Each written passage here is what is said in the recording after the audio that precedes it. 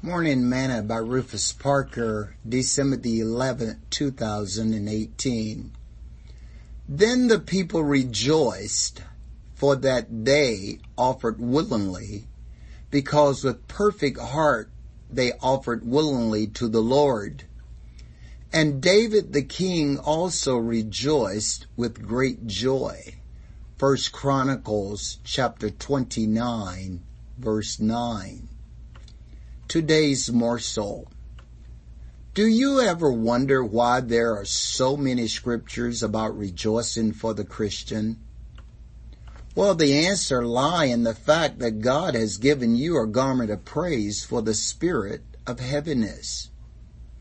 Take, for example, that your team is losing, and in the last 2 minutes they come back and win.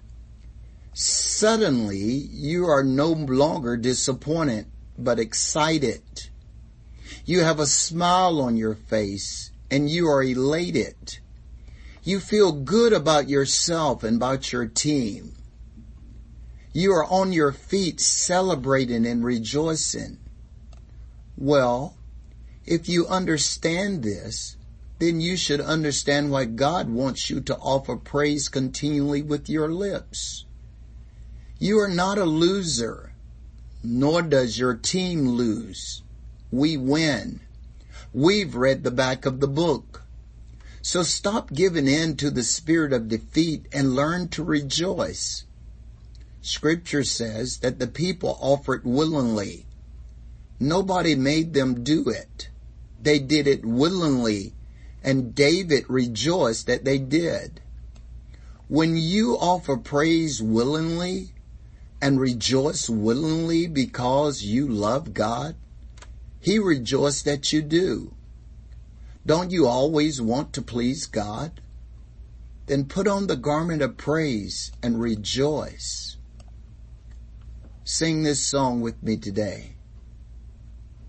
Rejoice, for the steps of a righteous man, they are ordered of God. They are ordered of God. Rejoice, for the steps of a righteous man, they are ordered of God. Rejoice, for the steps of a righteous man, they are ordered of God. They are ordered of God. Rejoice, for the steps of a righteous man, they are order of God. Thought for today. Praise still works.